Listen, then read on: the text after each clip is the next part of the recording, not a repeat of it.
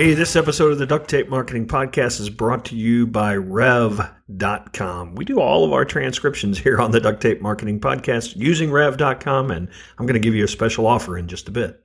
Hello and welcome to another episode of the Duct Tape Marketing Podcast. This is John Jantz, and my guest today is Ian Altman. He is a leading authority on accelerating business growth and sales. He's also the co-author of the best-selling book, Same Side Selling: How Integrity and Collaboration Drive Extraordinary Results for Sellers and Buyers. So, Ian, welcome to the show. John, thanks for having me back. So let's just get the title out there. There are a lot of sales books, lots of sales methodologies. What does same-side selling kind of bring that's new to the world of sales? Well, it's really a modern approach. If you think about it, almost every sales book that's ever been written either uses a game metaphor or a battle metaphor. And in a game, you have a winner and a loser. In a battle, the loser dies. And then we wonder why we end up in this adversarial position between buyer and seller. And the model that we put forth in same-side selling is a puzzle metaphor that says, look, with your client, you have a bag with puzzles in it or puzzle pieces in it. They have a bag with puzzle pieces in it. Unless we sit down side by side at a table and put our piece on the table, we don't know whether or not we have a fit. So it's not about persuasion or coercion. You can't coerce somebody if their puzzle pieces don't fit your puzzle. And so it's much more even-handed. It's not a beauty pageant, pick me. It's more, do I have something that's of value for you? And can I help you better than somebody else? And if so, we have something to talk about. And if not, it may not be worth our time. So I'm picturing the person who just got their quota for this quarter, who is listening to the show, saying, "Yeah, but I, sure, right?" I mean, so how do you get that person to think? Because this is probably a long-term approach, right? I mean, you're saying there are times when you have to say we shouldn't be together, we shouldn't play together. So how do you get that person who's being driven to make a number? Well, so here's the interesting part. We have all these case studies in the second edition of Same Side Selling that profile companies that achieved extraordinary growth while actually pursuing fewer opportunities. So old school was, well, hey, sales is a numbers game. You just have to make so many phone calls. And our approach is it's not about, if you recognize that it's not about persuasion or coercion, it's about finding the best fit, then instead of just saying, I want to speak to anybody with a pulse, you say, you know what? These are the three problems that as a business, we are really good at solving. And if I can find people who are facing those challenges, I've got a pretty good chance of capturing their attention. And these are problems that are significant enough, they're likely to spend money to solve them. As opposed to the old school was, let me get anybody with a pulse. And now that I've got them with a pulse, let's hope that maybe I can get them to slip into a coma and they'll accidentally sign a contract. And it's just, it's a futile way to go about trying to grow your business. So in many cases, it's about narrowing your focus rather than broadening your focus. Yeah, I've been saying for years that I think a lot of times the company that can explain or communicate the problem the best is probably the one that's going to get invited. But what about, I mean, I do also know, like I get calls all the time. I have a broken website. Come out and fix it. Well, that's sort of the problem, but it's not the real problem. Yeah. And a lot of times our clients don't know what the real problem is. They just know where it hurts. So How do we define where it hurts in a way that ties back to what we can do to bring value? Well, so for example, let's say someone offers IT services to law firms. So they could say, well, we help businesses that have problems with their IT services. And the problem is everybody who does IT services is going to say the same thing. But what's actually going to move the needle for the law firm? Well, what's really going to move the needle for the law firm is once they recognize that they're losing billable time, once they realize that their technology issues are impacting their ability to attract and retain younger associates who they want and need to grow and have succession planning. It's understanding that they might be impacting their firm's reputation when things don't go well. So I wouldn't say, oh, I fix IT issues. If I was them, I would say, well, our clients come to us, and this is something we refer to in the book as the same side pitch. Our clients come to us when they're facing one of two or three major problems as a law firm. One is that they're having IT issues. It's causing them to lose billable work and billable time. So their partners and associates are getting frustrated because they're spending time on something, and then it gets lost. They have to recreate it. The second thing that causes is all of a sudden they now miss deadlines. They potentially could lose those clients longer term. And the third thing is that, man, because they have all these IT issues, the newer and younger associates are trying to attract say, man, you guys aren't relevant. How come I can't just access this stuff from anywhere, anytime? That's what we're looking for. So for the right firms, they tell us that we've got a solution that streamlines all that so those problems go away. But the way we approach it, man, it's not the right fit for every firm. So I don't yet know if we can help you. But if that's something you're facing, I'm happy to learn more to see if we might be able to help. And the whole idea is that at no point am I really talking about the technology. Yeah, in fact, it's almost irrelevant, right? I mean, if you can fix those problems, I don't really care how you do it. Exactly. If my solution was I have 1,500 gerbils in a back room, you'd have two questions. One is, show me 20 other firms are getting results from that. And the second is it legal? Right? And if both those pass muster, you'd be like, dude, you don't even want to know how we solved it, but our IT is humming. So one of the kind of core foundational elements of this book or your approach is this idea of finding impact together. So you want to unpack that idea? Yeah. So the idea of finding impact is that we used to have this notion of always be closing, or ABC, made famous by Alec Baldwin and Glenn Ross. So always be closing. And instead, we want to think about finding impact together, meaning if, let's say, using the same example, if someone at a law firm said, oh, we have IT issues. Well, yeah, but is that really causing enough angst in your firm to make it worth solving this? So what we're trying to do is uncover, is that issue driving enough impact? Is it important enough to solve to make it worth our time to help them find a solution? Because there are some things that people face that are kind of a nuisance, but they're never going to spend money to try and fix them. And the most frustrating thing in a business is when somebody appears to be interested and you spend weeks or months working with them and you lose to a non-decision. And they just say, nah, we're going to stick with what we have. And you think, why did I waste my time with these people? So finding impact together is a series of questions that we ask to figure out, is this problem likely something that they'll spend money to solve? So I can hear Alec Baldwin. Sit down. Coffee is for people who find impact together. Yeah. Something like That's that. right. Anyway, so one of the, in fact, you dedicate an entire chapter to this idea of finding people that are sufficiently motivated to invest in a solution, because I think it's really easy to find people that are leaking oil. That part's actually pretty easy, but how do we find the difference between those people that clearly need us to help them and the ones that are motivated to invest in a solution?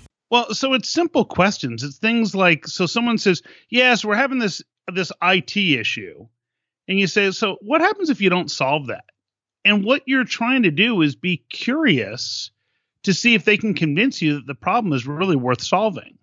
So too often what happens is someone says, oh, I'd like to solve our IT issues. And people come back and they forecast it at 90% because someone said, oh, they contacted us about IT issues. But if you ask the question, well, so what happens if you don't solve it? No, nothing. It's been going on for years and no big deal. Huh. Okay. So, that's the, that's a big challenge that if you don't address, if you don't have these sorts of questions, you can be chasing rainbows all day long. So, you're talking before about what does the person who's got a quota deal with? Well, the reality is that person who's got a quota needs to recognize that what if they could double their growth rate while pursuing 40% fewer opportunities? And we have case studies of companies who have done that. So it's just about narrowing your focus to the people who matter the most and having a method for doing it. Because candidly, the way most people evaluate a good business meeting today doesn't really give you good insight. And it's kind of funny how people do it. Well, it's funny. I'll go back to my example. It happens to me every day is, people call us and say, yeah, we need a new website, because the old one's, really, outdated. But, we're not probably going to pay that much for it because we don't really get any leads from it anyway. You just want to go, well, I know why you don't get any leads from it. But, it's that's one of those cases where I'd rather not pursue that person, because even if we Because I think that, of course, a lot of the folks you're dealing with are sales folks, and sometimes they, once the contract's signed, they walk out the door. But, sell it in my world where maybe we are going to actually deliver as well. The worst thing we can do is sign a client who doesn't have the proper motivation, because they're going to be a pain in the butt. Well, and keep in mind, what you could do is when that person calls up, you could say, so when people call us, they're usually looking for a solution at one of three levels. At the basic level is, hey, look, we know exactly what we want with our new website. We just want someone to be able to execute exactly what we want. And that's what we call the effective level. At the next level, we call this the enhanced level. The enhanced level is someone who's going to introduce some new ideas to you, some new concepts, or maybe some new technologies to bring your website to the next level. At the highest level is what we call the engaged level. This is where somebody is tied in with your business goals and objectives and will recommend digital marketing strategies that can help achieve those results that are measurable and repeatable. So which level are you looking for? We call those in my world build, grow, and ignite. Exactly what you just described. So the idea is that then what you're doing is saying, well, so what are you looking for? Because guess what? The person who just wants build probably doesn't matter. Now, the person who just wants effective may not be your ideal client, but they may be great for somebody else, just not for you. This episode of the Duct Tape Marketing Podcast is brought to you by Rev.com. There are so many ridiculously valuable reasons to order transcriptions. You can write entire blog posts. Heck, you could write an entire book by just speaking it and having Rev put together a transcript that you can then just bring on home.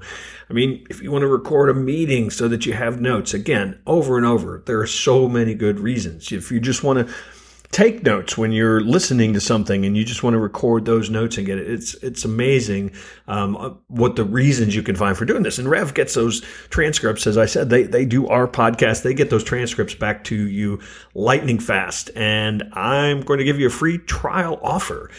If you go to rev.com/blog/DTM, and that'll be in the show notes too, but you're going to get a $100 coupon to try them out, and I suggest you do it. So another significant change, I think, in the world of selling is that because the buyer in a lot of cases has access to a lot of information, some of it's really good, some of it's misleading, but nonetheless, they feel like in a lot of cases are pretty educated. So how does a salesperson now bring their value up by teaching?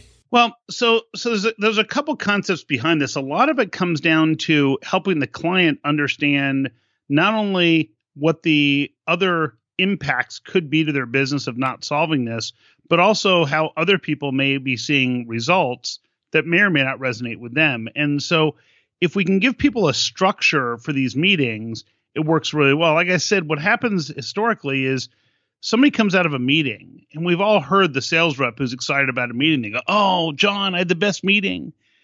We had scheduled to talk for only 15 minutes, and the meeting lasted for an hour. And oh my God, man, the two of us, man, we got together and we just clicked. We connected. It was amazing. It was magical. And we've already agreed that next week we've already set up a time to meet again." And the problem with that is that it would be a fantastic way to summarize a good meeting if it had been set up on an online dating site. But it's not a good way to evaluate a good business meeting. And so one of the things we added to same-side selling is this notion of something we call the same-side quadrants. And in the same-side quadrants, the idea is that it's a method for taking notes in a meeting so we can have mutual understanding with our client about what might be important. And the idea is on a blank sheet of paper, we draw a vertical line down the center of a page, horizontal line across it, creating 4 quadrants. In the upper left, we take notes about the issue that they were interested in talking to us about. And that might start by just saying, "Hey, what inspired you to meet with us today?" "Oh, you know what, John? Yeah, we're just thinking about getting a new website." Okay. You might ask questions like, "How long has this been going on? What have you tried in the past? What's working? What isn't?" Great. And then we ask this great question that says, "So what happens if you don't solve that?" And now we move from taking notes in the upper left quadrant of issue. Now we move over to impact and importance, which is the upper right quadrant. And that's where we're trying to quantify the impact of their organization of not solving the problem, and also try and discover how important is this compared to other things on their plate. So we'll get information about that. Then we have to acknowledge, and I know that you speak about this as well, that just because you pay us money doesn't mean it's successful. So what can we measure together? What are the tangible results that would be meaningful so that we know we're successful? Because, gee, if at the end of the project, I want to have a high five moment with you, I want to make sure that you and I both agree that it's high five worthy. So what does that look like? And that's in the lower left quadrant. And then the lower right quadrant, we take notes about who else might need to be involved. And of course, salespeople have been asked or have been taught to ask the worst question on the planet about who else needs to be involved, because they ask a question like, well, who's the decision maker? When you ask that question, it's kind of like saying, so John, I realize the company wouldn't possibly entrust this to you. So who is the decision maker? And it creates this instant adversarial tension. But what if instead they said, so John, who else would have an opinion about the impact of the organization? Who else is most directly impacted by this problem? And who else would have an opinion about how we measure this? And who might think we're totally crazy for measuring the things you and I already discussed? Who might chime in at the 11th hour we haven't heard from before? Yeah, because a lot of times there are people in companies that maybe don't have to approve a deal, but they can sure kill it, right? Exactly. So those people, to know who they are, and then ask a simple question which says, so what's the best way for us to include those people in a way that's comfortable for you? And so now what we have is this sheet of paper that we actually produce these journals that people can use, these same side quadrant journals. And the idea is that people can take notes in all these quadrants. And in the end, you have what amounts to a concise business case for that client that determines whether this makes sense to move forward or not. Yeah, and I'm guessing you also advise, I know that I'm sitting here thinking if I was going to go through that process, I would make sure that was in a proposal as well, that we, agreed on these things. And that's why we're absolutely. Yeah, it's what we call a concise business case. There's a whole template and a format for it that we tell people. So this is what you send to the client afterwards, which is all their words. So it talks very little about your solution. It talks almost exclusively about, here's what you shared with me. And the funny part is that the client will often say, we had never thought about it that way before, but man, you guys totally get us. This is awesome. We can't wait to move forward. So you've already provided value, maybe more so than anybody else that's tried to sell them anything. Exactly. So in terms of educating them, you've now helped them understand why this problem is worth solving. Now, keep in mind, you educated them using their own information. But now they walk away because here's the thing. They've just convinced you that this is a really serious issue. And guess who else they convince? They convince themselves. And what's interesting when you talk about that impact, sometimes you get somebody to see the impact of growth, revenue, and profit and whatnot.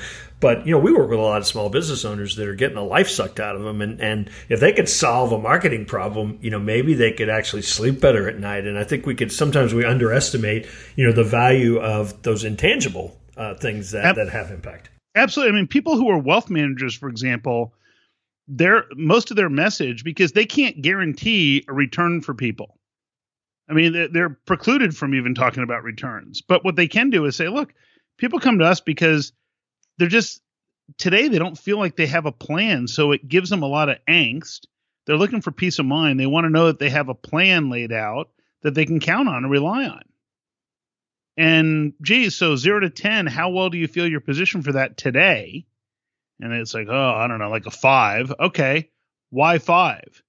Well, right. And now like the waterworks start. Well, because I can't do this. I can't do that. I'm not sure if my kids are going to be able to go to college and blah, blah, blah. Okay. Now we got a real conversation. So one of the things that I've certainly discovered over time doing this, I have no problem asking hard questions now because, the opposite is terrible. But somebody starting out, sometimes, they may not feel the posture to be able to get in a conversation about impact with somebody because, hey, I'm just theoretically here to sell you XYZ. Do I have permission, to ask about impact? I mean, I'm suggesting that that's probably a problem that people feel. Is that? Well, so here's the thing. If I tell somebody your job is to go out there and sell this stuff, whether people need it or not, then I've just created my own problem.